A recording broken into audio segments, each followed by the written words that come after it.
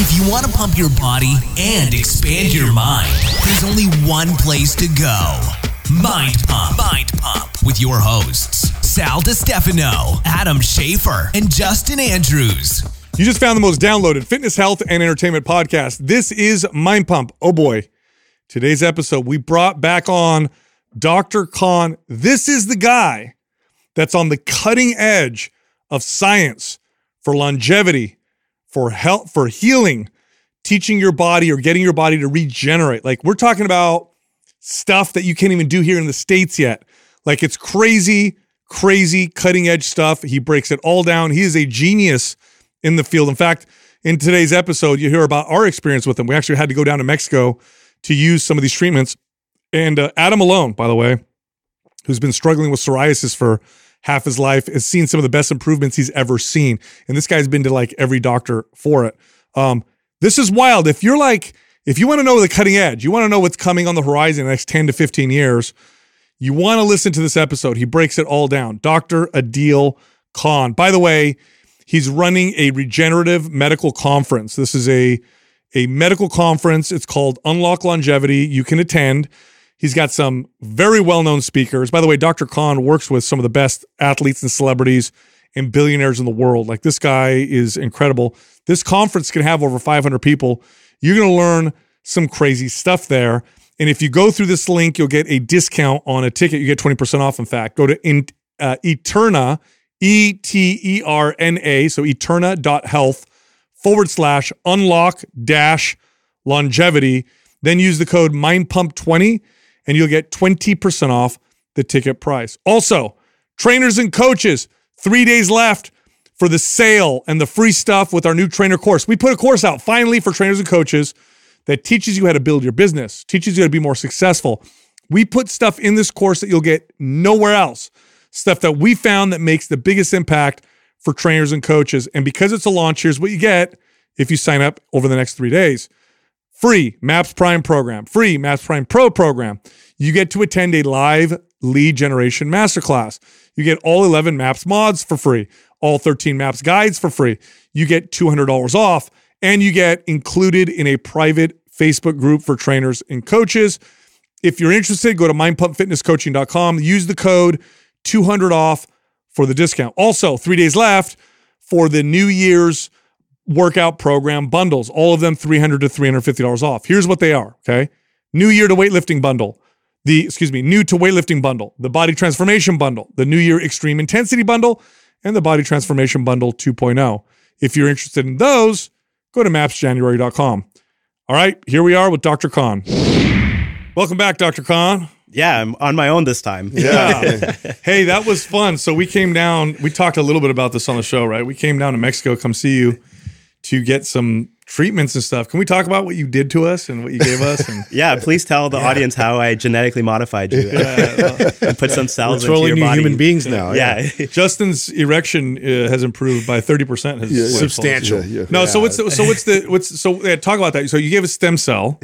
So let's talk about that first and what that procedure was like, and we'll talk a little bit because we all notice a difference for sure. Yeah. So let's start with that. And I think I have to paint a little bit of a picture because the problem is you can type stem cell into Google right now and you'll probably get like 100 different stem cell clinics in the U.S. Yes. And then you'll also see FDA warnings. So I have to go into the history a little bit and explain why the stem cells you got are so different from what you can get in the United States. Oh, good, because I want to. Please, yeah.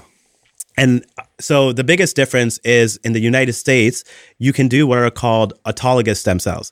So autologous means they're from your own body. So you can take them from your bone marrow or you can take them from your fat, but you're not allowed to grow them. That's called culture and expansion, where you actually grow the stem cells. And if we're going to be technically correct, which I like to be, is they're technically not even stem cells. They're called committed progenitor cells. What that means is they're already committed to a certain cell lineage, whereas a true stem cell, as most people probably know, has the ability to turn into any type of tissue. Got it. That's called pluripotent. And the most basic form of that is what's called embryonic stem cells, which are totipotent, which means they can turn into anything. But some people may remember in the Bush era, there was a lot of controversy around stem cells. And the reason for that was because people were proposing that we use embryonic stem cells because they're so strong. But then obviously there's ethical issues, right? It's like, so these were Where how they harvesting it. So. Exactly. And so that never obviously took off. So that kind of set back the stem cell field a little bit. But then there's a lot of bright people and scientists who figured out, hey, wait, there's other sources of stem cells that maybe aren't as strong as embryonic, but still have a lot of great properties. And that's where the fat came in. That's where the bone marrow came in. And then that's where umbilical cord tissue and perinatal fluid and all that stuff that comes after birth came in. So in the US, they said, okay, you're allowed to take your progenitor cells from your fat and bone marrow, and then you can process it and you can inject it back in. And so this has been done for several years, and many clinics offer that. But the problem is there's so much heterogeneity, which means the quality of your stem cells versus a stem cell of a 20-year-old is going to be very different. So it's only going to be good as good as the ones that you can produce. Exactly. Okay. And after 40, there seems to be a decline in what's called stem cell exhaustion, which is one of the hallmarks of aging, which means the stem cell number and the function of stem cells decreases significantly. So they're probably not even that useful after a certain age. Now, what are the stem cell treatments approved for? Because when I looked it up and read a little bit about it, I think it's just for like certain types of cancers that they treat. So the only, I mean, FDA has a few approved therapies now, but one of them that's been around forever is for like leukemia, which is like a bone marrow transplant. Okay. And that's actually and that's been around since like the 50s or 60s. And that's a much more involved procedure. But the cool thing that we realized is those are hematopoietic stem cells. What you guys got are mesenchymal stem cells. So these are just like embryological terms, but the point is hematopoietic stem cells, you have to have what's called HLA cross-matching. So you have to match. So that's why when you say, are you a match for a bone marrow transplant? Versus what you guys got were mesenchymal stem cells. And if you guys remember, it's not like we had to be like, oh, are you a match or not? We could just give them to you. And the reason they're safe is because they're immunoprivileged, because you don't have to have an exact match. They're not going to cause any sort of rejection. Okay. And that's the beauty of mesenchymal stem cells. So mesenchymal stem cells essentially they can be from your fat, your bone marrow, from umbilical cord. And these are all the different sources where we can get them. But in the US, it's currently illegal to take umbilical cord stem cells and inject them into people. That doesn't stop people from doing it. There's lots of clinics doing it, but it's still not FDA approved, which means you're obviously running not only medical legal risk, but then you're also kind of not sure where they're getting their stem cells and what's the quality and all that stuff. And then the other biggest issue in the US is you're not allowed to culture expand them. So the stem cells that people are using in the US are maybe like, let's say 500,000 to 1 million in terms of dosing. What you guys got was like 200 to 300 million. Wow. So just imagine what's going to be better, just from an intuitive perspective, right? What's going to be, so in the US, you're basically getting older quality stem cells that are not expanded. And then you go do a stem cell procedure at some doctor's clinic, and then you're like, it didn't work. And that's a lot of people's experience. So it's a shame because it's like it kind of ruins the whole stem cell field and the possibilities of it, because they're not even being done properly in this country. And that's because of regulators are kind of slow in terms of like progressing and keeping up with the science. Because I worked in Dubai for last all of winter, and over there culture expanded stem cells have been legal for like 9 years. Same thing in Japan for over 10 years now. But so these countries already have progressive regulatory frameworks so they can be done safely. But in the US, it's still like not allowed. Sorry. Now, the ones that we got were the kind of stem cells that can turn into anything. They're pluripotent. So they're not totipotent. They're not embryonic, but they're pretty close. Yes, they can turn into many different types of tissue. Okay. So what wouldn't they be able to turn into, since they're not the totipotent? I mean, for all intensive purpose, like, so you could do cartilage, muscle, tendon, bone. Those are the main ones that they could turn into, but not like you couldn't regenerate like a pancreas from it, or like you couldn't regenerate like an organ from it. So, but yeah. Interesting. And so we got that dose. Now, why are the regulators slow here? Are there risks that they're afraid of? Are they afraid of? It's gotta be money. Is this going to turn into a cancer cell? This is going to feed tumors. Like, what's the fear? Because there's good data that the stem cells are actually cleared up by your immune system within a couple of weeks. So they don't actually stay there that long. But the stem cells, what they're doing, so because think about it, why are we putting them intravenously? It's not like we want to grow new tissue inside of your body. What they're doing is they're immunomodulating. They're pressing kind of the reset button on your immune system. Okay. So they're reprogramming your immune system from going from pro-inflammatory to anti-inflammatory. This is called macrophage phenotyping. And macrophages are basically white blood cells that secrete cytokines that can create pro-inflammatory environments. And a lot of people probably know inflammaging, which is becoming a popular term. Chronic inflammation is probably the main driver, one of the main drivers of aging. And so if we can slow down the inflammatory process, it's going to help with aging. It's going to help with many chronic diseases. And that's what IV stem cells do. Number one, they're doing immunomodulation. So they're reprogramming your immune system. And how do they do that? They go through the system. You give it to us through the IV. Stem cells are floating around.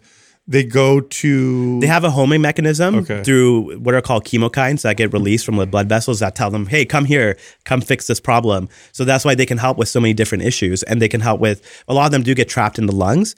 But even though there's a lot of them trapped in the lungs, there's still enough of them being spread out in the vasculature that allows for systemic benefits. So the biggest thing they're doing is your gut, I would say, working in your gut and helping to kind of change the environment there, because that's where most of your immune system is.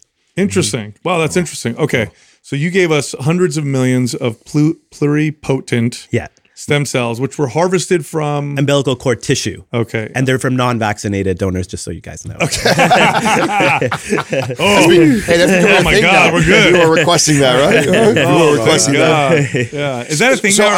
Are people looking for unvaccinated? They are. Yes, it's becoming more and more popular. And I wonder why, right? Yeah. Is it because they're afraid that I just watched this clip of this doctor who, you know who it was? It was the Surgeon General of Florida.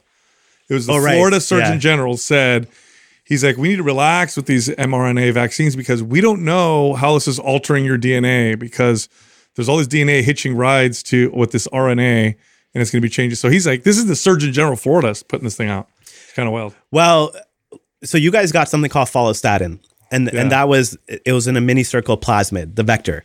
So vectors are basically a way to carry different genetic material into your body. Right. So the vector we use is called a mini circle, which comes from E. coli, but there's no live bacteria in there. Right. And the beauty of the mini circle plasmid is that it's non-immunogenic, so it doesn't trigger your immune system. Right. And there's no off-site targets. Versus the COVID vaccine, it's a lipid nanoparticle so LNP, lipid nanoparticle vector. And what that does, unfortunately, as we now know, is there's off-site targets and it's immunogenic. And you're using that to transmit the DNA, which is the mRNA. So the problem is the vector itself wasn't that great to begin with.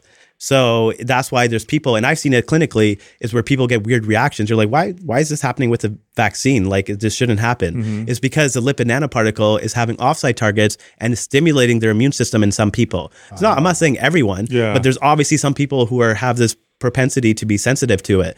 And so because of that lipid nanoparticle vector, they're getting all these weird side effects that you don't see with other vaccines. Wow. Okay. So you gave us the stem cells, the pluripotent ones, and then you said follistatin. So let's talk about... before we go into follistatin, I want to ask more stem cell questions that I'm curious about, because I had such an amazing response from it. Like, so amazing that it's like, it makes me want more, right? Because it's like, this is the best my psoriasis has ever been since I've pretty much have had it.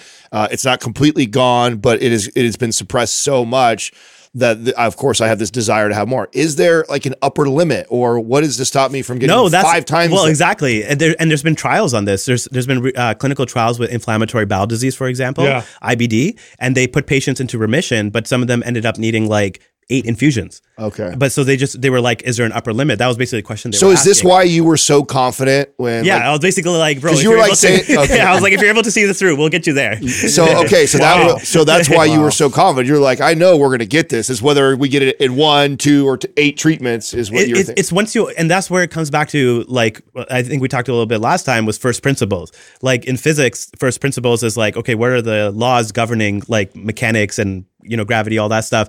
In biology now, they're called fundamental principles or fundamental hallmarks of aging. But aging is the most complex disease, if you think about it. Because if we can cure aging, we can almost treat every other chronic disease because everything else is less complex than aging. And so there's like 12 hallmarks of aging on the most recent kind of papers. And so those 12 hallmarks kind of govern so many different chronic diseases. So it's like mitochondrial dysfunction, telomere attrition, chronic inflammation, stem cell exhaustion, genomic instability, I could list all of them, but the point is there's all these different hallmarks that govern why your body ages. And that's the same thing with psoriasis and many chronic diseases. It's actually, it's the immune dysfunction, it's gut dysbiosis, it's chronic inflammation, like it's all these things. And if we're targeting at a cellular level, now we understand that's why we can treat you. And that's why I'm confident with a lot of these treatments, because people are like, how do you know? I'm like, because I know what the underlying cause is. It's very different because in medical school, like even though I didn't go to medical, it's not like I'm like, that old, but like when I went to medical school, they used to teach us that you can't infer just because you have mechanistic basis doesn't necessarily mean that this is going to work in clinically. Sure. But I think that was true 10 years ago, but now the science has evolved so much because of what's called single cell resolution, like spatial imaging, where you can actually see down to a cellular level what's happening.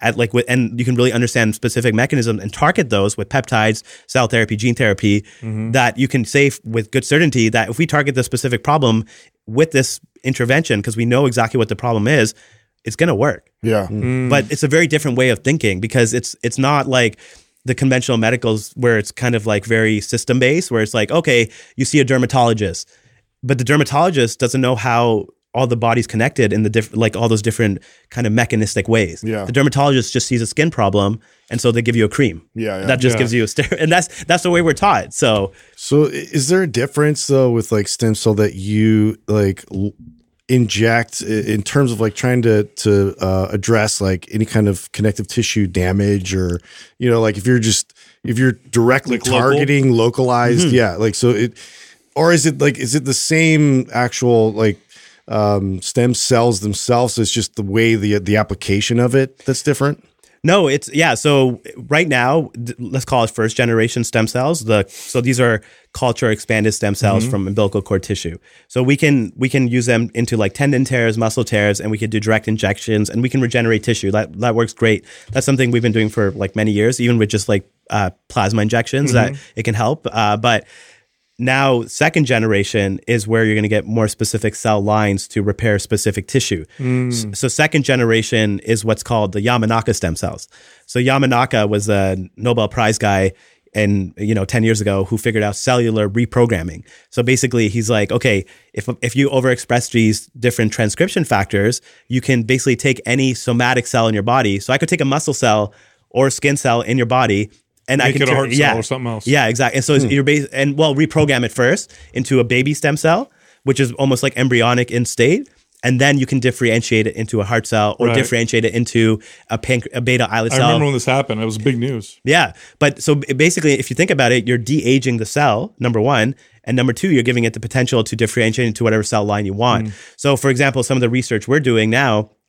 So those are called induced pluripotent stem cells, iPSCs, or for people to remember, I think it's just Yamanaka. Let's just call it Yamanaka stem cell. It's easier to remember. So let's say you take a Yamanaka stem cell, and now what we're going to do, for example, is we're going to differentiate them into beta islet cells, and then we're going to transplant them into the pancreas for diabetes.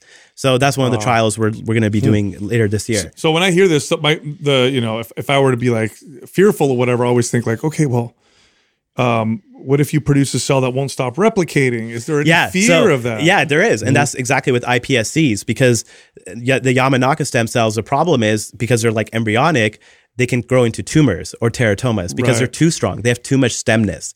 And that's why the cells you guys got are great, because they have a finite ability to... How do they do that? How do they make it finite? Because they're mesenchymal in origin. So it's a different cell origin, lineage, different lineage. So they can't go in that direction. They don't go in that direction. Whereas Yamanaka stem cells can go in that direction. So the technology we have, there's a gene edit on that technology. So this is really cool. It's called synthetic biology. It's basically where you can engineer these cells, and you can gene edit them and manipulate them kind of the way you want. And so these gene edits are done in a way to prevent tumors or uncontrolled proliferation. So that's the technology we have. So it's an anti-cancer almost. Wow. It won't cause cancer. Wow. So iPSC, but that's the risk with Yamanaka stem cells. And that's why I would caution people to go, because there's still probably a 1% chance that they could turn into tumors without that gene edit. But the gene edit is a company that has a patent on it, and they're working exclusively with us to develop different cell lines. Yeah. Okay. So that's the other question I was going to ask. So yeah, it's like, I know you, I like you, I trust you. Like, where do you get your stem cells? Like, where are you getting these supplies? Are they from the same places that the American providers are? No, we have our own manufacturing facility in Mexico for the ones you guys got. And so we control the way stem cells are harvested, obviously tested, all that stuff. There's a lot of testing done. But the biggest thing I think to understand is how you grow the stem cells.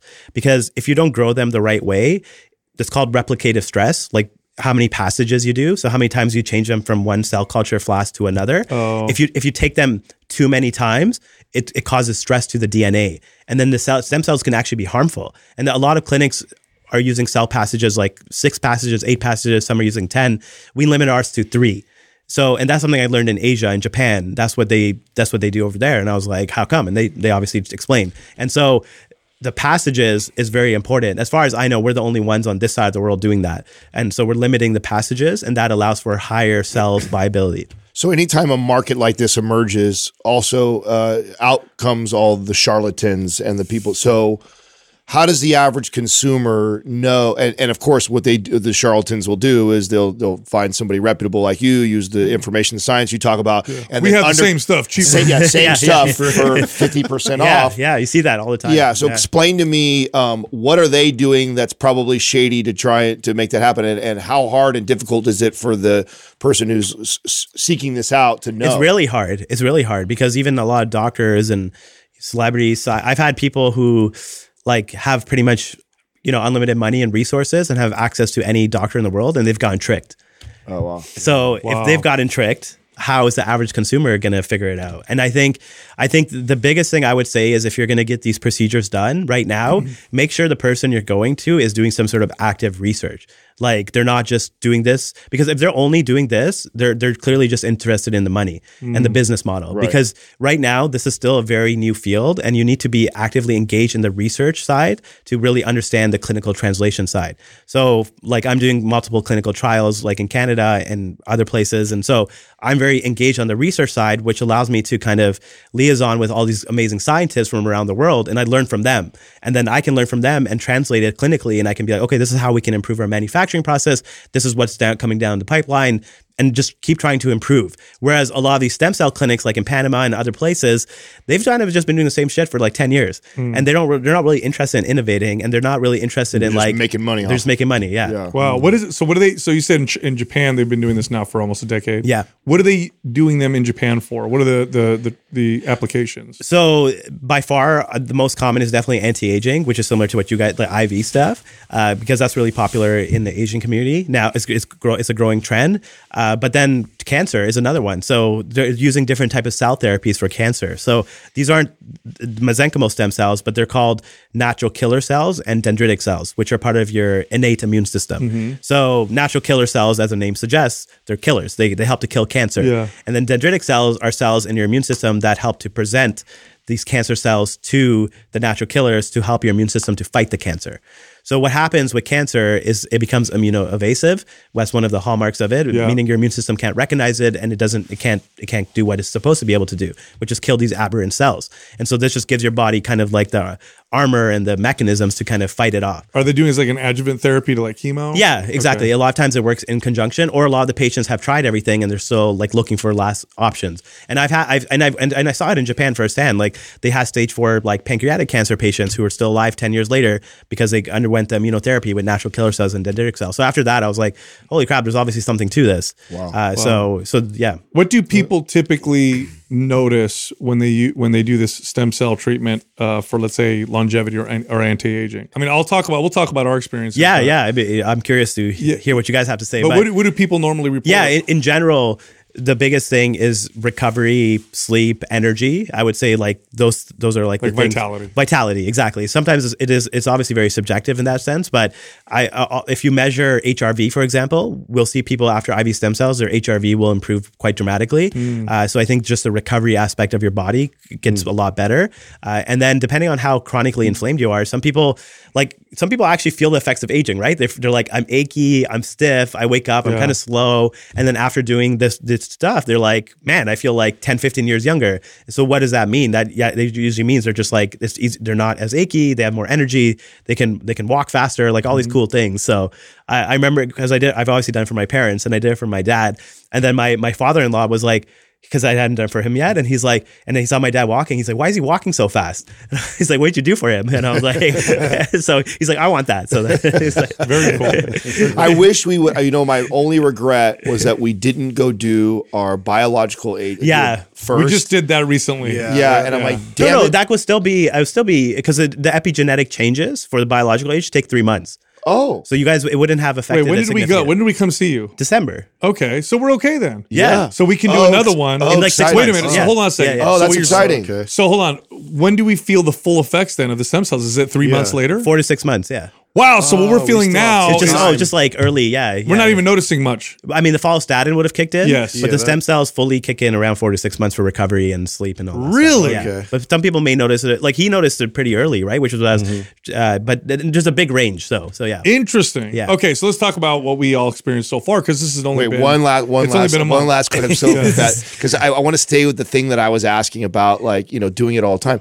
And I know you can't share specific patients, but I would imagine if I was uber wealthy, I would be hooked up to this fucker every month with you. Yeah, Right. I have. I mean, I can talk about Tony Robbins because we posted online. Like Tony Robbins does IV exosomes every month, and then he does the stem cells every 6 months. Yeah. Wow. Yeah, I Wow. feel like But he's also worth $500 million, right? Yeah. Yeah. So- Because these are not cheap. These But are I mean, not. so what I'm so fascinated with then is you telling me that yes, more is better type of deal. Yes, there's people not doing this. Is like, let's fast forward 15 years from now. Like, Exactly. and we're gonna be able to see like My vision for this is you can go to your like even general practitioner and be like, just you go every 2 years as part of your annuals, and you get these gene and cell therapies done, and they're covered by insurance ideally because their aging is a chronic disease and is being defined as such now. And if we can treat aging in a meaningful way, you're going to prevent so many other chronic diseases. Wow. But then that's not necessarily good for the system, right? Because you're keeping people healthy. right. So- Yeah, so they're We're gonna talking fight about it. But okay, so you're Business ends a little, of yeah. everybody I've ever talked to, you have to have the most experience, knowledge, hands-on stuff with anti-aging, and there's lots of stuff online and people touting, oh, we're gonna live till 130, and like. What's your belief on like our generation and the generation coming back? Like what stem cell therapy is going to do for us as far as a species, like living longer? Well, because of the cellular reprogramming, it's really possible that we can reprogram your cells to a very previous like DH state. And that's something that can happen, I think, in our lifetime. So I'm not saying we're going to live forever, but I think we could definitely push the boundaries well into our hundreds where we're living a high quality of life, meaning we have loss of energy, we have loss of strength, vitality, even in our hundreds. Wow. So that's what I see. Interesting. crazy. That All right. just with the current therapies, I think with the Right. you That's know, not even the saying gene where and does cell it evolve in 10 exactly, years. because imagine you can come. This is what I think would be the craziest thing. We can basically cellular reprogram all your old cells and make them all young again. How often do you get stem cells? I do them every year. Yeah, so every year you just hook yourself up. Yeah. And then I do the IV exosomes every 6 months, which were included in your guys' stem Now, cells. what's as well. exosomes? What are So those? exosomes are if I always say if you have chicken soup, the meat part is the stem cells and the broth is the exosomes.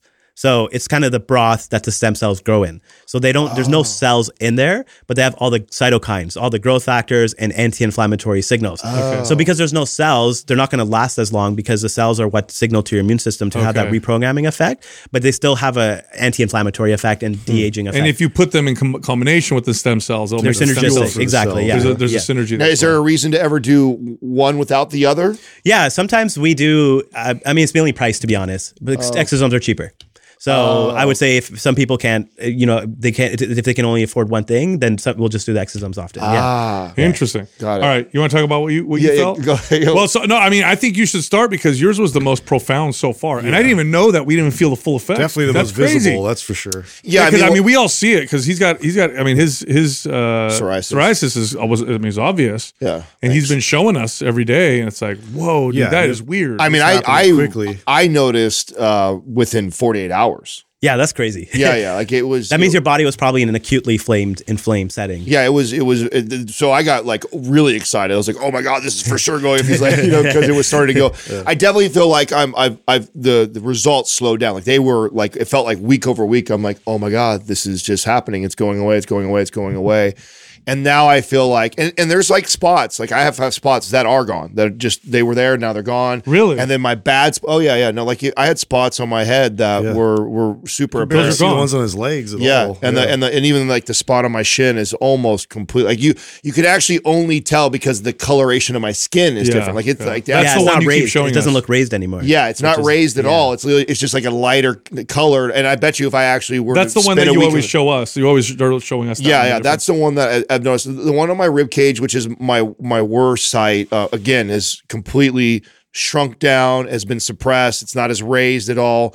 But I feel like it's kind of staying right there, which is what I was as soon as you walked in. I'm like, I want to do it again because I want to see the leap from that. So yeah, so of course, out of us, I had like a visual thing, right? So it's much easier because I know like vitality could be so subjective. Yeah, exactly. It's like, oh yeah, am I sleeping better? Or do I have more energy? Yeah, and so, right. But I can definitely attest to. I notice all those things too. Like I feel like my skin looks younger. I feel like sleep is better. I just feel like I have more consistent energy through the day. But of course, I was there for the psoriasis, and that of all the interventions that I've tried, nothing has progressed it this well, this fast. And then the other thing that I was telling you off air that I find really interesting too is like not only is it making it better visually, but one of the biggest challenges, and anybody who has psoriasis can attest to this, is like just not itching it. Oh, right. Yeah. Yeah. And of course, every dermatologist would say, don't itch it. Try not to do that because then you're just scabbing it over and you're making it worse. But anybody who's had this will tell you, like, good luck. Yeah. If you're laying in bed and your psoriasis itches, you ain't falling asleep. Like it'll drive you crazy. And like I've had moments where I'm trying to discipline myself from not scratching, and I'm like all around it. I'm like trying not to touch it, but I'm like scratching the rest of my body, hoping it'll give me some relief. And it never does until you finally do. What this has done is it's eliminated that. Like I don't even have a desire to itch it, which that makes me go like, oh wow, that means something internally has got to be happening that is not allowing it to flare up nearly as bad. So not only is it going away, but whatever mechanism was causing me to flare and then want to scratch, because I used to tell the guys that I would know when I ate something that was an offender because within 1 hour I would have to itch. So like I could be going the day, like let's say I'm fasted, which I would do this too, where I would fast every once in a while for a day. And obviously I'm good. And then I would start to introduce foods. And as long as I chose certain foods, I would be good. And then I would eat something that I knew that was a potential offender. And then like clockwork, within 45 minutes to an hour, I'm like wanting to itch, where I have not been perfect at all with my diet since we've done this. And I don't have that at all, which is fascinating. And that to me is one of the take-home messages. It's building resiliency in your body, because the reality is we have something like 86,000 toxins in our environment now. And so the amount of toxins that we're exposed to on a daily basis is only increasing, and it's not going to change. Let's be honest. The food supply, you guys have talked about this at length, right? The food, the environment, plastics, chemicals, mycotoxins like mold. So how do you build your body to be able to put up and have resiliency to deal with all this? Because a lot of people are just like, they're almost so fragile that they have to eat such a small, limited number of foods. They have to be so careful about how they live their life. And I'm like, man, you're not even like living life then anymore at that point, right? It's like and that's why for me, as a minimalist, and also as like someone who kind of had some sensitivities before too, I was like, I want to live like as close to normal life as I can. It's like, what's going to have the most impact on my body? It's going to be this type of stuff where it's actually reprogramming your body, right? And that's kind of the idea with like the transplanting the gut bacteria too, right? Instead of because problem with probiotics is they're transitory. They don't actually repopulate and change your gut long term. So that's they influence your microbiome, but they don't populate. No, and so that's why you have to transplant new gut bacteria. That's a gut transplant. You do that too? Yeah, we're gonna have it ready. We have a third party, but we're manufacturing our own. How does that work? That's a good follow. It's just a pill. It's how does it transplant versus like why does that transplant and other probiotic because pills they come from Poop. Human. So it's specifically human I've bacteria. read all those studies, but now it's actually something that's an option. Huh? Yeah, no, and the issue was always accessibility, because you had to go to there's maybe there are only a few clinics in the world, and you had to do it through colonoscopy, and it's how many people are really going to do that, right? Mm-hmm. And now with the new technology, you can lipophilize them, so basically dry freeze them, and then you can store it indefinitely as shelf stable, and then you just take it's like a 2-week course that we're going to have that's going to be available. Now, how are you not do we get to opt in on some super athlete or so that's actually very interesting. There was some dude with gold poop. No, there was a I want Bo Jackson. That's shit. what I'm saying, man. No. So that's in our pipeline. So our first generation FMT it's called fecal microbial transplant. We're gonna come up with a better name because I think that'll scare people. We'll probably call it gut renewal or something. Make it a little more.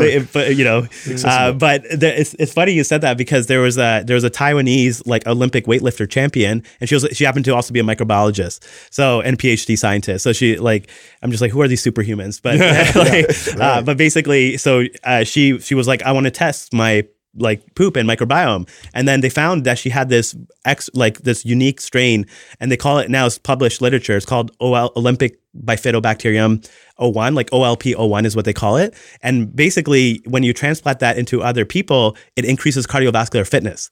What? Wow. Significantly. What? So, and this is published data out there. So we're going to make an athletic package where you do FMT, where you do FMT. Shut your face. Yeah, and follistatin together, and you increase strength and cardiovascular. Bro, you know what's going to happen? They're going to have pictures of the athletes they got the poop from. You're going to look at the bottom and be like, oh, what? Yeah, 3-time Mr. Olympian? I'll take that one. Over looking back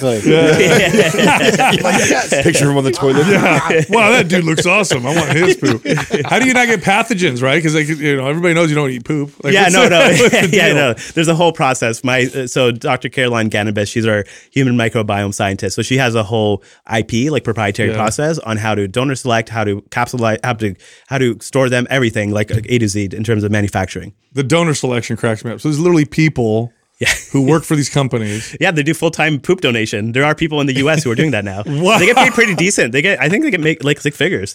What? So many opportunities out there. Yeah. It's crazy. I know. We're flushing money down the toilet, I got a guys. job for it. That's insane. Okay, so back to Adam. So you also gave him a peptide called GHK. Yeah, but why we're talking about mine and the psoriasis for the audience so they can hear you, because you've explained to me multiple times and I don't even want to try to attempt, but explain the mechanism that's happening specifically for me in psoriasis, right? I have an autoimmune, it's attacking my body, you put these stem cells in me. What is happening that's causing it to get better? Why might it kind of plateau and why I might need more? Kind of explain what's happening. Yeah, so autoimmunity, between different autoimmune conditions, there's probably more similarities than there is differences. And I think that's where a lot of people get kind of choked up, is they go to their rheumatologist or they go to their specialist, and then they're treating, because they're so siloed, right? Yeah. They're kind of it depends on what specialist you go to. For multiple sclerosis, you'll go to a neurologist. For psoriasis, you'll go to a dermatologist. For lupus or rheumatoid arthritis, you'll go to a rheumatologist. But the reality is all these different autoimmune conditions actually have a lot of similarities. So, and that's what we're trying to treat. And that's why a lot of people are how are you treating all these different conditions? It's not because I'm I have the knowledge set of all these different specialists. It's because I'm thinking differently from them. And what we're looking at is, okay, you have immune dysfunction. So where is this immune dysfunction coming from? The 2 biggest things are the thymus gland and then the gut. So because the gut is where most of your immune system is stored, and then the thymus gland is kind of where your immune system goes to get trained. So that's where the T cells learn how to target. But there's something called T regulatory cells, Treg. And so Treg cells are so important in your body for maintaining what's called immunotolerance or immunohomeostasis, let's call it, to prevent your body from attacking itself. And so what happens is Tregs become dysfunctional in autoimmune conditions, and then they start becoming, obviously, you start getting other kind of things depending on what vulnerabilities and genetics you have. For you obviously develop psoriasis, but other people may develop lupus. And one of the really interesting things now we've in the past 2 years and have come out is muscle is very protective for autoimmunity because of Treg cells. Yeah. So it upregulates Treg cells and their function. So that's part of the reason why putting on muscle and not just training cardio is so important for patients with autoimmune conditions. But a lot of times autoimmune condition patients are in this kind of vicious cycle where they don't have energy. They they can't because they're in pain or whatever. Then they lose muscle, it gets worse. Exactly. They're stuck. And that's what we do. We help to break them out of that cycle, and then it's so life-changing for them. So in your case, the reason why it worked and the reason why it's helping is because it's reducing inflammation in the gut, it's reducing inflammation in the thymus, it's promoting your immune system to work better. Yeah. And so that's why you're reducing this chronic inflammation. And then we add those bioregulators on those peptides to promote function of the thymus gland. That's why you're on thymosin alpha-1 and all that other stuff to kind of work synergistically. And like the last kind of missing piece is the actual microbes. And that's why transplanting new gut bacteria will be great for you, because you're basically helping to replenish the gut bacteria. Because the gut really has like two really broad issues. One is like leaky gut or chronic inflammation, intestinal permeability. And then the other is dysbiosis, which is an imbalance in the bacteria. They're both connected, right? Exactly. And so the IV stem cells is treating one, but transplanting the new gut bacteria is kind of the other piece. Wow. So I read something that said that 60% of people that suffer from autoimmune disorders also had childhood trauma. Yeah. Do you think that's just correlation, or do you think there's something there? No, so we're doing this procedure called the vagus nerve, and we're doing it for so many patients with chronic pain, autoimmune conditions. It started out, so explain the vagus nerve. Yeah, I'll give first. A little bit of history of it, because so there's something called a stellate ganglion block that's been around for maybe 20 years. A stellate ganglion block has been done by many doctors, and it's essentially an injection into the stellate ganglion in the neck area, which feeds into your sympathetic nervous system, which is kind of your fight or flight. Right. So if you're and fighting, this is for PTSD people, they've been doing this. Exactly, yeah. So it's called an SGB block. It's been around for a long time. And so what we did was we were like, okay, that's great, but is there something we can do that would help this to last longer? And so there's a doctor, Dr. Jonathan Koo, who I work with in the States, and Dr. Matt Cook, who kind of were looking at vagus nerve. And so that's where I learned that, hey, if you intervene on the vagus nerve and the stellate ganglion together, now you're not only innervating on the sympathetic nervous system, the vagus nerve feeds into the parasympathetic nervous system. Parasympathetic is relax or digest. Mm-hmm. So it's kind of the opposite of the sympathetic. And a lot of people in modern day, especially with trauma, are in sympathetic overdrive. Right. So they're in this hyper-aroused state. They're irritable. They're anxious. Some of them can't, obviously sleep issues, all sorts of stuff. And then you can only imagine what effect that has on your body over years. If you're in this hyper-aroused state, what's that going to do to your immune system? And we know now that the nervous system and the immune system are connected. And so what we do, instead of just injecting anesthetic, which just suppresses your sympathetic tone for 3 months, which is great. I mean, that's still helpful, but it's pretty temporary. So what we do is we inject peptides and exosomes into the vagus nerve. So that helps to modulate or restore vagus nerve dysfunction and helps your parasympathetic relaxation system. And then we inject peptides and anesthetic into the stellate ganglion. So that helps to not only suppress it, but has a long-term reprogramming effect. Yeah. So, and the vagus nerve is basically the highway between the brain and the gut. Yeah. That's how it's communicating. Yes, exactly. So that's why I've had patients with like gastroparesis, chronic gut issues, all sorts of stuff get better with the vagal nerve. The most interesting, aside from like anxiety and trauma, I've had patients like with chronic pain after the vagus nerve injection. They're like, my pain's gone. I'm like, really? Yeah. That's like, if that wasn't the reason I was doing it, it's so interesting though. There's obviously this connection between inflammation and the vagus nerve. It's so weird that you brought this up, because I literally have been reading about polyvagal theory because I have these gut issues that just keep popping up, and I'll treat them, they'll go away, and they just keep popping up. And I'm reading about polyvagal theory and how the vagus nerve is affecting all that, because there's rest, digest, there's fight or flight, but there's also something called freeze and fawn. That's the other one that they've identified, which some people, when they're in that state, they don't fight or flight, they freeze. They just they don't do anything. Yeah. Right. And I've had many patients with like panic attacks. I think we're talking about, like, I had a pro golfer, his name's Matt Wolf. He wrote us a review, so I can talk about him, but he has one of the fastest golf swings in the world, and he was having performance anxiety when he was playing away games. And so we did the vagus nerve treatment for him, and now he's playing like the best golf he's played in years. So cool, because it's just you're in a more, you're less arousable, right? And so I had it done on myself. I'm not like a super anxious person, but I have a lot of stress in my life, just like everyone does. And so it kind of chills you out a little bit. That's why I did it for my wife too, chill her out a little bit. Hey, honey, do this smart. So let me ask you this. Okay, so here's my questions with that. If you did the treatment with the vagus nerve and you're not as aroused, does that mean you're not going to be able to get as aroused? Like I can't go lift weights heavy. I can't get No, exactly. Because it's okay. And you guys know this because you guys are so familiar with peptides. Peptides only kind of work where they need to and what they need. And same thing with exosomes. It's all about they're not going to do anything if there's nothing to do. It's not forcing something. It's not forcing something. Exactly. And so that's why that's why I like this whole regenerative medicine field because it's all about kind of reprogramming or rebooting or trying to take the body into a previous state. Wow. Right? And that's kind of the whole idea of what we're trying to do. What peptide would you inject into the So I use BPC 157, GHK, and then also TB4 or TB500. Oh, so those are mixed because they kind of have synergistic effects in terms of cellular signaling because like they work different pathways and work together. It's a really nice way to kind of restore function to dysfunctional nerves and to dysfunctional soft tissue and tendons. So as well. I was using BPC 157 and thymosin beta 4,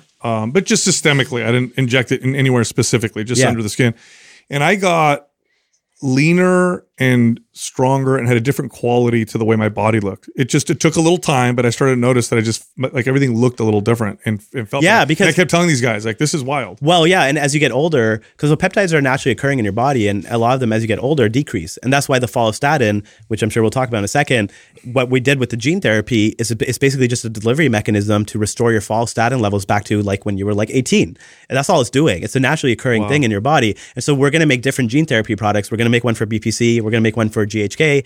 We're going to make one for DP4. We're doing all of that. We're going to do all of them. So that way you don't have to inject yourself every day. You just do one injection. You're good for Fun fact on thymosin alpha, which you talked about that you gave a little bit to Adam. They blocked the production of that during COVID. I don't know if anybody knew that. Did you know that? Awesome. The one thing that has been shown to be super effective in Russia, thymolin and thymosin alpha 1. You can actually and then all of a sudden you couldn't get it. They stopped it. Interesting. And there was I talked about this during COVID, there was over 40 randomized control trials on like intravenous stem cells and exosomes for COVID, yet not one media outlet ever talked about stem cells or exosomes to treat COVID. Like not only long COVID, but for acute COVID in the hospital. You could help so many people. And exosomes are pretty inexpensive to manufacture, and they could scale those, especially if the government was to subsidize it. Instead, we put them on ventilators.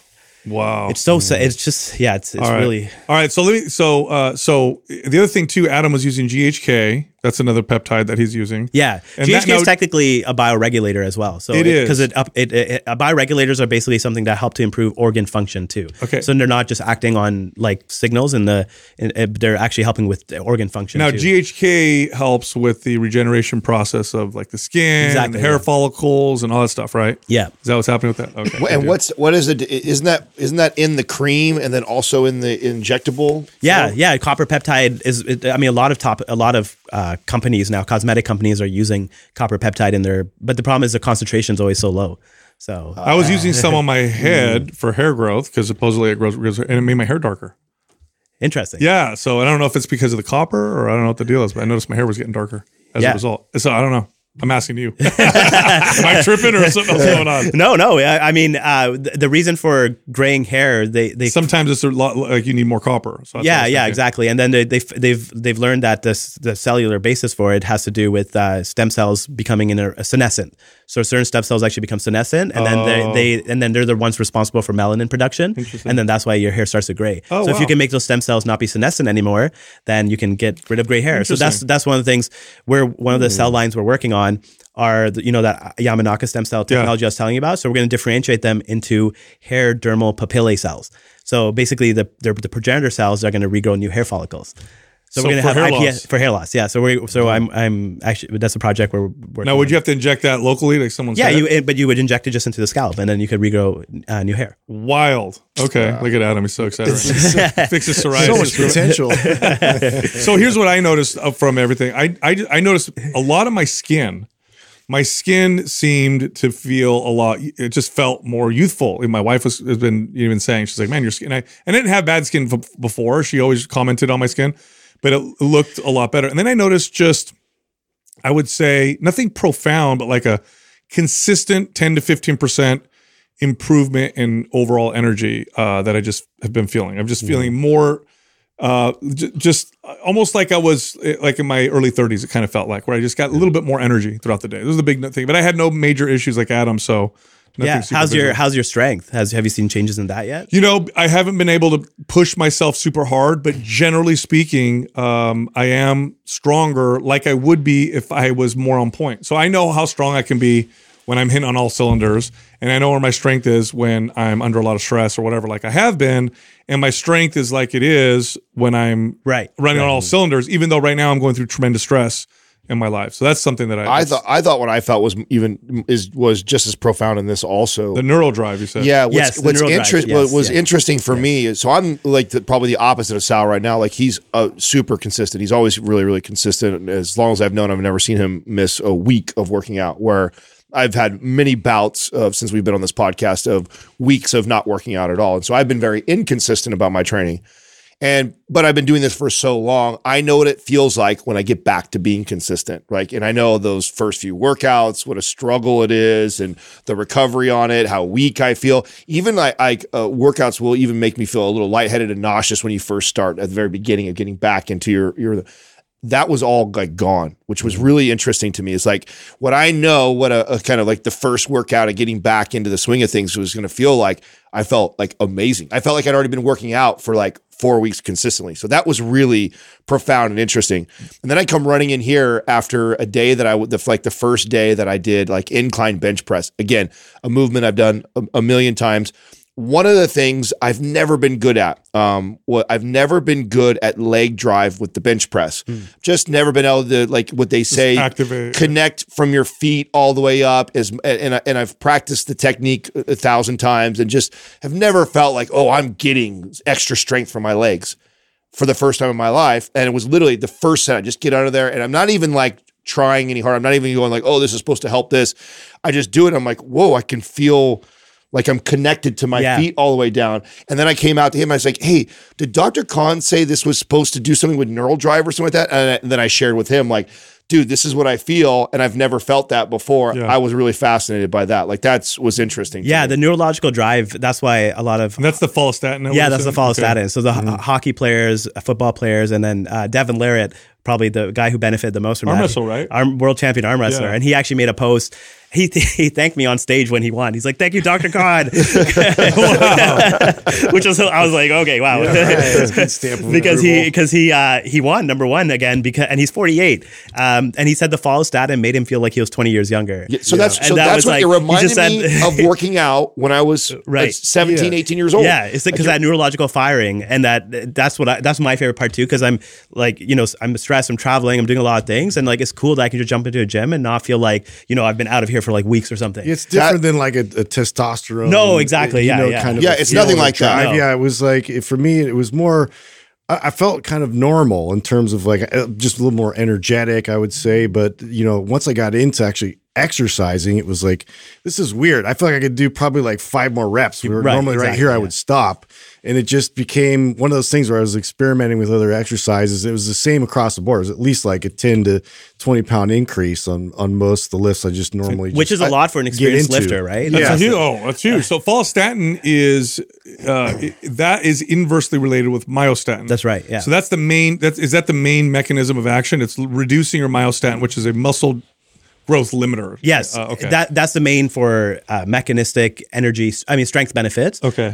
But that's why the bodybuilding community knows about follistatin. Like they've heard, a lot of them have been experimenting with it and trying it for years and years. But the problem with the peptide that you order off wherever, it's just a peptide. It's not a gene therapy. And so the half-life of follistatin is 90 minutes. You have to inject it like 3 times a day or whatever. like 20 times a day, like 10 times a day, and wake up in the middle of the night and like for you to replicate what the gene therapy is doing, which is keeping your follistatin levels at a steady level. And now yours is essentially it's just always in us. Yeah, exactly. So the cool thing about this gene therapy, because when people think gene therapy, they're like, are you editing my genome? That's like CRISPR, right? CRISPR is what actually editing your genome. Mm-hmm. You can have off-site targets. There's risk with that. But this is it's a gene therapy because we're inserting a foreign plasmid, but it's only staying in that local. So we injected you guys like in your arms, right? So it's only staying in that local site. So only the local cells are transformed with that plasmid vector, and then it's just producing more of the follistatin, which then goes systemic. Exactly. So my left shoulder is not going to be bigger. No, exactly. Okay. Yeah, and that's that's what Michaela thought. She's like, is my arm going to get bigger? I was like, no. And is there any value of doing more of that or more frequently, or is it like it saturates? So that's why I gave you guys 2 dosages, because after that it doesn't do anything more. Yeah, you can inject. I've tried it on myself. I've done like 4 doses. What's the upper limit? My kind of guy. That's what I would do if I was a doctor. I mean, what you explained, I think, is one of the. I think probably the simplest way for me to explain to someone is especially being that we're in our 40s now. There's a clear difference to how I feel like when I'm deconditioned and I get back to the gym versus when I was 20 years old. And like when I was 20, I could have been off for 3 months. I could have had terrible sleep the night before, eating like terrible, get in the gym, do my thing, and I don't have any awful feelings. It's just I'm getting back in it. So I'm weaker. So what? I don't think about, oh my God, this is rough. In your 40s, when you're off for that period of time and you get back in, there's always this like ramping up of like, oh man, it didn't feel that way at all. It felt like I was 20 again, getting back to this, which is, boy, I could see the value of that for someone who's just like really starting. I know we all, because we consider ourselves advanced, experienced lifters, we're looking for the 10, 15% gains, but I mean, I could imagine somebody who's in their 40s or 50s who hasn't been lifting for a really long time, the feeling of how much that's it'll help with compliance. Yeah. That's what I really believe, because imagine you just get better feedback, because a lot of people have a hard time sticking to the gym because like, I'm not really seeing the results, blah, blah. And because it makes the results come that much faster and you feel better when you recover. Yeah. So this is all subjective, but, and people, this is going to be hard to explain for people who don't exercise consistently for years and years and years. But once I hit my 40s, I just noticed my skin looked a little different as I got really lean. Like I would see a little bit of wrinkling in certain areas of the knee, maybe the gut or whatever. And you see this with older athletes that get really shredded. The skin doesn't look the same. Slowly, what's happened to me is, and I said this before with my skin, it's looking like younger. It's really weird. I have the look, and I told these guys, it's starting to look the way that it used to, which it wasn't bad at all, but it's just starting to look a lot different as we continue, which is really weird to me. So it's all making sense now. Yeah, no, exactly. And that's just because of the immunomodulation effect because of inflammation, which is one of the obviously drivers of skin and muscle aging. Okay. But wait till we get our copper peptide gene therapy. So that'll be available next year. Wow. So you guys can do that. Wow. And the gene therapy will keep your copper levels back to restoring them for 18 to 24 months. And copper is obviously stimulates collagen production, keeps your skin youthful. I think that will be our biggest product just because cosmetics is cosmetics, right? And you'll notice that. Yeah, even the copper peptide, you can get copper peptide GHK topical and you get a good brand. Even notice within like 2 times, 2 days, you can see a difference. Yeah. Well, that's one of the. I mean, I think was it your wife? No, your wife who did the facial. Yeah. And then we gave her the copper peptide cream afterwards. Yeah. Are you starting to piece together from this podcast how often Sal tells us about how good he looks? Yeah. I piece that together. I'm telling the guys. Tell the guys about how great. Tell the guys. Well, no, you know what it is? I talk a lot about little things that I notice. They make fun of me. Yeah. Like, you feel everything. You notice everything. I just pay attention. It's so subtle. It's those subtle things. It's weird. My clothes just come off. Face I made right there. I was just looking at myself in the mirror and I couldn't help notice. Oh God.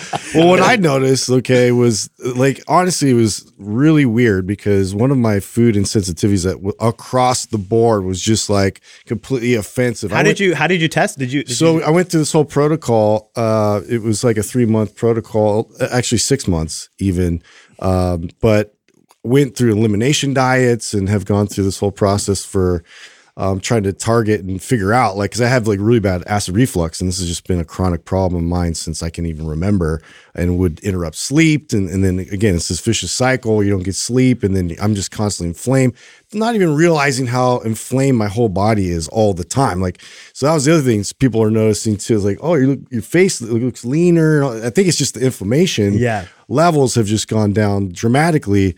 But it like absolved one of my food intolerances, like dairy in general. I can eat it, I can drink it, and I was like really slow, cautious, kind of going in, and then went full ham, and had a slice of cheesecake. Yeah, like I ate like a ton, like, so Mimelette's one of my favorite. I ate like a ton of it. Like, and anyways, I went a little crazy, but I still do have so I still react a bit to gluten and some bits of wheat and grains and whatnot. So that was one of those things that's interesting that like that one, it seems to be like completely non-offensive anymore, but now, I'm still kind of working my way through that one, but that was the progress to me. That was huge because I was like so depressed when I got the results. That's the amazing. Cheese was like killing me. I mean, that's life changing. Obviously, it changes your quality of life. Right? Why aren't these like why aren't they widely available? Like why is it so hard to find this kind of stuff? Yeah, I mean, I think one person who has gone in depth through this is John Abrahamson. He wrote a book called Sickening, and he was on Lex Friedman's podcast. Okay. And he's a great guy who he basically explains how big pharma has what's called a revolving door with the regulatory bodies. Yes, they do. So you know what that means. Yeah, people right? work in the FDA. We used to work for Pfizer or whatever, and they go back to the FDA, and they're promised these massive salaries. It's very interesting. Yeah. So, and he's obviously the expert on that, but the gist of it is that these therapies are going to take away from hospitals, right? Orthopedic surgeries, which are a huge revenue generator. Yeah. And that's what we treat a lot of. And, I have many pro athletes who come to me for that. And there's a reason, right? Because they're orthopedic surgeon on their team, and the institutions that represent these teams are all they're all in the same boat together. And they all just want to kind of keep that narrative going, which is that surgery is the only option or pills are the only option. I'm not saying this works for everyone for everything. It's just something that should be offered and have a specialist consult to see if maybe you're a candidate for it. Yeah, because right now to see you, someone would have to see you. They can't see you in the States, right? No, it's FDA banned peptides now, right? So even with a big part of my practice is peptides, and I can't even prescribe them anymore. So I'm essentially like barred. Like it just doesn't make sense for me to work here or in Canada anymore because they're kind of the same, Health Canada and FDA. So Because we saw you in Mexico, so you're there. yeah, Are and you then anywhere else? and then Dubai, and then Switzerland and London actually because of Brexit, they're actually having cool. some changes in their regulatory stuff. What have you noticed have the biggest impact on the people you work with? Is it always a stem cell? I mean, I think I'm an interventional doctor. I like I inject people. I do interventions to help people. I'm an interventional pain doctor, sports medicine by training. And so my reason I went into interventional medicine is because I really find it rewarding when I get to actually do something with my hands and make a big difference in people's lives. And so the vagus nerve injection, I think, has been the most rewarding because it's immediate. And whereas stem cells sometimes can take months and months, and I'm just an impatient person, so I'm like, come on, I want to see. But it is amazing to see people's lives change with that. But I've literally had people's lives change with an injection that takes 5 to 10 minutes, and they're no longer suicidal. I had a guy who's a special forces operative. He trained he trained the guy who has the longest sniper shot in the world, and so it's like 3.2 kilometers, something crazy. And he's like his mentor. And so this guy himself is obviously an elite level special forces guy, and he had terrible PTSD. He's in his 40s, Canada being the place where it is, failed the medications. They're like, well, I guess you can go do medically assisted suicide or MAID, as it's called, medically assisted dying. So crazy. I can't believe they do that, but anyway. I know. And a veteran who sacrificed and health. What's crazy is they've now included people with mental health issues in that category. Yeah. So being suicidal Average qualifies you people. now to What is that, have them right? kill you. And It's so crazy. And so that's, for me, I was kind of like, this is really disheartening. Like, is there something I can do? And so that's how I got into this whole mental health stuff, was because I'm an interventional doctor and I'm not a psychiatrist, but I was like interventionally trained. And so that's where my head went, was the vagus nerve and, exosomes, peptide, all this stuff. So that's what we did for him. And literally 10 minutes later, he was in the parking lot because the guy who brought him, the health coach, he told me he was crying. And he's like, this is the first time I've had relief in years. Really? Wow. 10 minutes later. Is it a painful amazing. injection because it's a nerve? Is that No, gonna it's hurt? it's not like peripheral nerves. It's not like you're gonna nick it. It's not okay. like that. It's just sometimes you might get a little bit of pain into your shoulder, but most of the time people are like, that was barely anything. It's like a little pinch. You feel it and then it's done. Like it literally takes 5 minutes. It's so crazy. I'm literally reading all about this right now because How important is the vagus nerve? well, right? I mean, Yeah. what I'm reading about this, and people can look this up. I'm not even close to like privy on it, but so far what I've read is, I mean, when you develop trauma, whether it's one big trauma or lots of little traumas, this nerve, I mean, it basically operates under your awareness. So it's like an automatic thing that's happening in your brain, your body. And by the time you're aware of it, it's too late. Oh shit, I'm anxious. There it is. Now that's it. I can't do anything about it. Exactly. Chronic vagus nerve dysfunction is so common, and after COVID, it's long COVID it's a common thing with that too. So now even more people have it. Wow. This is crazy. Well, Okay, so it's going to be interesting. I mean, I'm really curious to try. I wanna because do that. If it's connected to, like, I went back to my sister and I both have these. She has endometriosis, so that's what she suffers from. And it's interesting that we both had this kind of obviously similar childhood, right? And so, yet very, very different diets and everything else lifestyle wise. So the only thing we share in common is the household that we grew up in. And so there's a part of me that wonders. And then I wonder, because I feel like, man, I don't have any stress. I don't feel like I have anxiety. But is that just because I've adapted so well to You've disconnected. and it's subconsciously your nervous system remembers, right? Like, so is it and it holds it. It holds it. Right? And that's Is it operating at a different level? And that's why the release can be so life changing for people. I can't help share this story because it was like 2 weeks ago. I had this girl. She's like 23, 24. She's doing her PhD, and she had to stop doing her PhD because of severe anxiety, and she was getting panic attacks, and she came to a point where she was suicidal. So she was literally, before she came to see me, she was at a hospital admitted for suicidal ideation. And so I was like, man, I don't know if I'm gonna be able to really help her because it's so severe. And then 10 minutes after the injection, she started crying and saying that I feel relief for the first time in 2 years. because it was just on, and It was just hyper arousal. It was just on, and this just helps to stop that arousal. It's unbelievable. Some people aren't that fast. Obviously, some people may take a few weeks because it's a little more low grade. But for people who are acutely PTSD, trauma, have that nervous system dysfunction, man, it's unbelievable. Now, do you think there's any, because we talked, I think when you were at my house, we were talking about like ketamine therapy and psilocybin. Yeah, we combine. It kind of gets your body ready for that, right? Because if you're in this hyper aroused state, it's going to be harder for you to do those assisted therapies because it's harder for you to go into that relaxed, conscious, subconscious state. So what we recommend is we do this, and then we send them off for psilocybin assisted or whatever. So here's the analogy that I would use around this. Again, I've been reading a lot about this, but when we train people, and if they have a movement pattern issue, and let's say there's a muscle that is it's tight because the central nervous system identifies that this particular joint or movement pattern feels unsafe. And so what we would do as a trainer is we would do what's called correctional exercise. Unfortunately, sometimes they can't even do the movement properly because their CNS doesn't feel safe. So what we'll do is foam roll or deep tissue massage, press on the muscle. And what that does is it literally temporarily turns that CNS signal off, gets that muscle to kind of chill. Then we can do the correctional exercise and develop a new recruitment pattern. So the analogy here would be like vagus nerve, get that to chill out for a second, then do the therapy so that we can rewire some of these rewire the nervous system. It's a great analogy, and that's exactly what you can use that if you want. I love it. I'm definitely going to take that. Well, really, it's not necessary. I mean, and just for the nerds that will get on here and try and correct that, it's not that it's turning it off. It's that it's calming it down. Yes. Because there's still a central nervous system connection there. Correct. It's overactive, which is why. That's why when you have a knot, it's modulated, right? Right. And that's the word I always like to use, modulated, right? That's the theme of this discussion, right? Immunomodulation for your immune system, nervous system modulation, right? It's all about reprogramming. Okay. So we should see more benefits over the next few months then, since we haven't even felt the peak. Yeah, for sure. And the benefits with recovery, sleep, and all that stuff can be more profound after a few months. Yeah. Wow. What did you say the poop pills are ready again? They should be ready by April. Call it that. By April? Yeah. You guys send some gut renewal. No, for sure. We'll get you guys. No.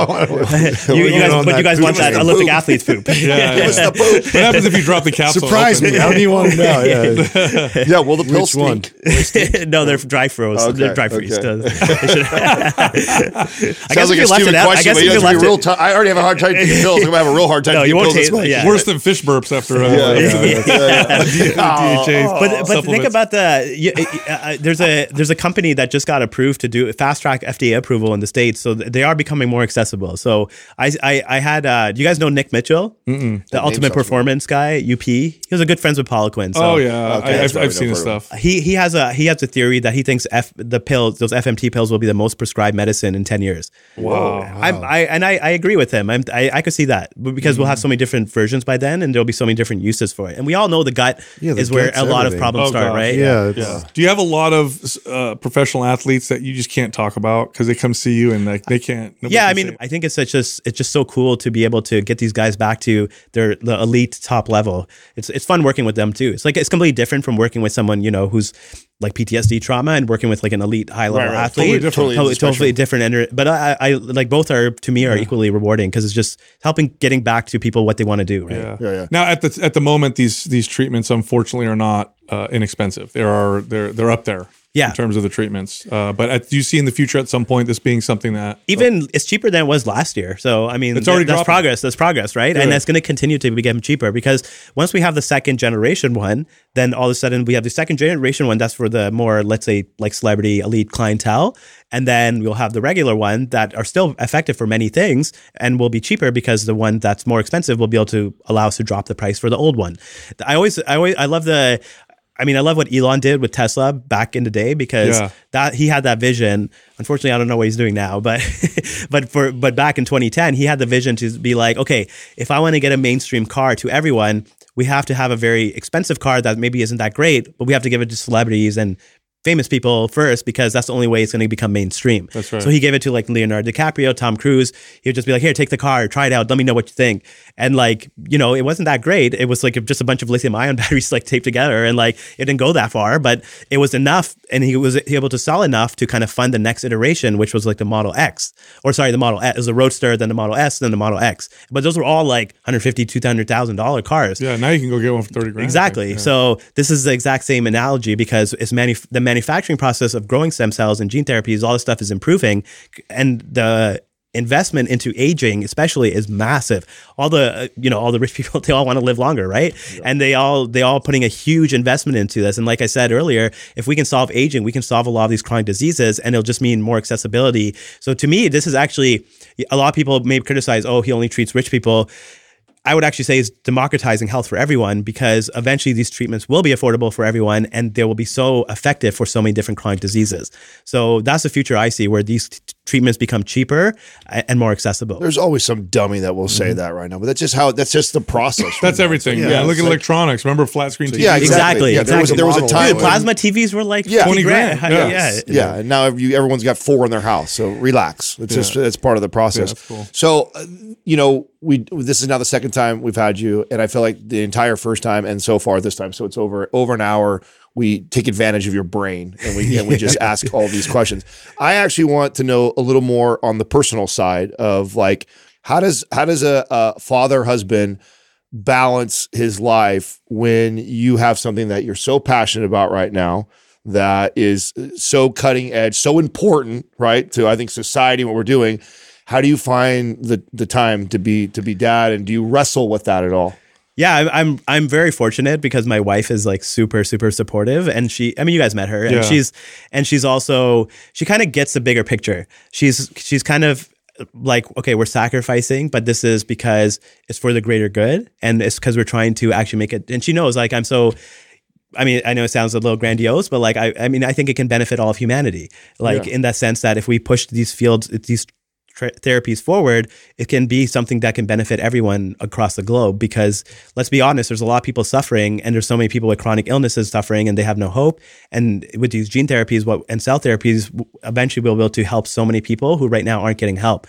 And being able to make this more accessible to more part of the world, yes, it sucks in terms of how much sacrifice there is from family and personal things. And even now, like we were talking about, I probably have to move and like, it's like, it sucks. Like I'm having to leave Canada, but it's like, I'm doing it for something, that mission is bigger than just me. You know what I mean? And I feel like there's so many people helping me now in this mission and so many bright people that I have, like amazing scientists, like obviously the podcast, getting the word out there. And I feel like it would be short-sighted to just say, oh, well, I just want to spend more family time. Like I do, but at the same time, it's like, I think this is why I'm here and I'm just trying to do my purpose. Right? So did she, when you guys first got together, did she know that she was signing up for that? Or is that something that you've had to communicate throughout the relationship? No, definitely. I mean, I don't think anyone, I mean, maybe some people can, but like, I feel like when you're on this, there's no way you can predict that this path would have happened. I feel like for a lot of people who are, get uber successful or whatever, like it's really hard to predict that. Like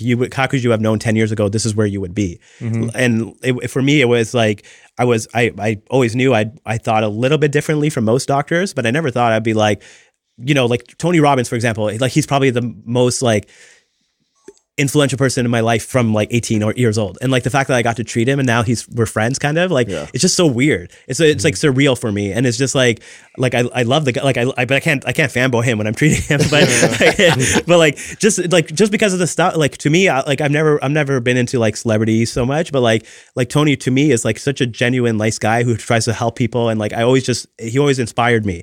And like the fact that I was able to get shoulder better, help him with so many different things. And like, he's really thankful.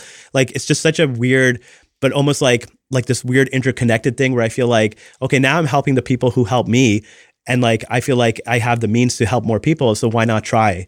And that's, yeah. And so my wife is very, she's tired of me not being home, but she's supportive of it. I mean, would you say that's the biggest challenge, or I don't even want to say fight, because I'm not going to assume that you guys fight over it, but would that be one of the most challenging things that you guys have to deal with as a parent and as a husband? Yeah, no, for sure. So I think the other thing too, like, I don't want to, do you guys know Inky Johnson? He's do you know Eric Thomas? Yes. Motivational speaker. Inky Johnson's another one like that type of level. And he has this really good saying. He's like, public success, but private failure. And that's a lot of people. A lot. And including like Mr. Richest Man on Earth, right? Like Elon, like he has 9 kids and like he can't, like he's into a fight with his ex-wife about seeing the kid. Like I don't know all the personal details, but the point is the man is obviously struggling personally. And like, I think you can be publicly successful, but if you don't have a good home life and family life, what's the point? So there has to come a point where if something I have to choose, like I would always choose family first, but I'm not at that point. But let's just say if I got to a point where it's like, man, if she was like, you're traveling too much, you're way too much, you need to cut back, I would be like, okay. You would. I would. Yeah. I mean, I think what you just said, this is actually something that I share all the time with people, that because we've now had the opportunity to be even closer to a lot of famous, successful people, is I think people would be surprised how many of those people have a very dysfunctional home life. Now, on the outside, they're famous, they're in movies, they're this they're professional athlete, they got millions and millions of dollars, but then their wife hates them, their kids don't like them, and like we don't see a lot of that stuff. And yet we admire and we put these people on these pedestals all the time, but very few of them actually have that balance. And a lot of stress. And you know what? One of the ironies is for people who are health conscious, social connection and meaning and emotional like relationships are actually one of the best protectors for health. And this was shown in a study, I think it's called the Rosetta effect, because there's this yeah, you know about it? Yeah. I do, yeah. No, talk about it. Go ahead. Yeah, so basically this like Mediterranean community of like Italians, I believe, that basically, smoked, didn't really exercise, lived pretty poor lifestyles, but then they would get together like 5 days a week and hang out and play games and just chill, basically. Yeah. And that had so many protective benefits for cardiovascular disease, stroke, cancer. So it's obviously we're social creatures and we're meant to bond and relate with one another. And who better, obviously your family is the best people to bond with. Yeah. And if you can't even have meaningful relationships with them, I think it questions like not only character, but really like your priorities, right? And that's the thing, that's the thing that bugs me about Brian Johnson, the guy who's spending $2 million a year on his body and like, making a lot of headlines and going on a lot of podcasts. But the man, like, I know he doesn't have the best relationships with people. You know what I mean? And like, it's like, so what are you really doing? You're spending all this time on yourself and trying to live forever, but like no one likes you. So I mean, I love that you bring that up, because we talk about that all the time on here about how important it is to have community and to work on the relationship. That's a part of health. Yeah. In fact, it's a massive part of health. The point of that study, you have people that drink, smoke, do all these other things that we know are really bad, but yet they can live longer lives just because they have poor relationship was shown in a Stanford study to affect your health as much as a pack of cigarettes a day. Exactly. Yeah. Loneliness is a more predictor of mortality than, I believe, smoking a pack of cigarettes. Yes. Yeah. So loneliness is on the rise, which is like, huge. Why are people becoming more lonely in such an interconnected world? There's actually been called the loneliness epidemic. Yeah. And it's affecting everybody, including children. You know what it's affecting the most?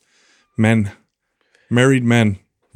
Yeah, married men are experiencing terrible loneliness at ridiculous levels. Kids, though, for sure. Kids used to never be lonely. What's the theory on that? Why? Because guys don't go out and try to make friends. So, and it's just getting worse and worse. Whereas we used to be forced to meet people because of things we had to do. Now men are going to work, coming home, and that's it. And so we already suffered from loneliness at higher rates, but now it's like through the roof. Yeah. Arthur Brooks was telling me about that the other day. Before you came in, we were having a dad discussion about the things that, like, I was sharing with the guys what I'm most fearful of the challenge. And one of mine is just I have this like overly sweet son, and he's just like, he's like, and he's so good that like I don't ever have to discipline him. And it's like, and here he's already 4 going on 5 years old, and I'm like, man, I want him to be tough though, and I want him to have some resiliency, and he has nowhere near the adversity I had growing up. Yet I don't want to put him through the same thing, and so I wrestle with that as a dad. I mean, is there anything right now with your kids' ages that you wrestle with? Same. And I've talked about it with a lot of my high net worth patients because they've gone through that struggle too. It's like, it's not normal to like, drive a Tesla and like go on all these vacations, and that's not a normal life, right? Yeah. But my kids think that's a normal life. And I grew up from immigrant family, poor as well. And like, so it's like, how do I get them to have that perspective? The only solution I've seen is travel. And that's why I take showing them. Exactly. And I travel, I try to take them many places as I can, take them with me to different places and try to show them that there's obviously so much more in the world, and people who, unfortunately, in their situations and where they're born, they never have the same opportunity that we have. Yeah. So you got to take it, and then show them that we're so privileged and blessed. And as it's on us, it's our social responsibility, I believe, to be able to give back. And that's what Charlie Munger, unfortunately, passed away recently. I don't know if you guys know much about him, but I didn't know Munger just passed away. Yeah. When did he die? Just got like last month. Oh shit! I didn't know that. And he was probably my favorite billionaire because he, being friends with Warren Buffett, he obviously got a lot of notoriety too. But he was one of the ones who really talked about this concept of social responsibility and like giving back. And he obviously like lived it, right? He gave back everything to charity and to other causes. And that's the same philosophy I have. Is if we're privileged enough and we show our kids that this is what we're doing with it, your kids are going to inevitably be more influenced by you. So yeah. I'll show you off air because I don't want to totally mess it up on air, and I'll promise the audience that hears this that we'll post it and share it. But I just saw the coolest way to tell your kids about Santa Claus, and it's along the lines of like that: if Santa exists or not, the kid asks. I'll share the story with you when we get off air right now. But it's really cool because the lesson is teaching to give without expecting anything in return, and the way the dad teaches the son if there is a Santa or not is really cool. So I'll share that with you. It's really cool. I love it. Dr. Khan, it was awesome talking to you again. Yeah. Yep. You've just totally sold me on coming back to see you. I want to get the Vegas nerve thing. That's what I want to get for sure. Let's do it. Like I said, I've been reading about that, and I'm like, I got that. Stuff. I need some help with that. Good deal. We'll schedule another time to come see you, my friend. Yeah. All right. Thanks for coming on. Thank you for listening to Mind Pump. If your goal is to build and shape your body, dramatically improve your health and energy, and maximize your overall performance, check out our discounted RGB Super Bundle at mindpumpmedia.com. The RGB Super Bundle includes MAPS Anabolic, MAPS Performance, and MAPS Aesthetic. 9 months of phased expert exercise programming designed by Sal, Adam, and Justin to systematically transform the way your body looks, feels, and performs. With detailed workout blueprints and over 200 videos, the RGB Super Bundle is like having Sal, Adam, and Justin as your own personal trainers, but at a fraction of the price. The RGB Super Bundle has a full 30-day money-back guarantee, and you can get it now plus other valuable free resources at mindpumpmedia.com. If you enjoy this show, please share the love by leaving us a 5-star rating and review on iTunes and by introducing Mind Pump to your friends and family. We thank you for your support, and until next time, this is Mind Pump.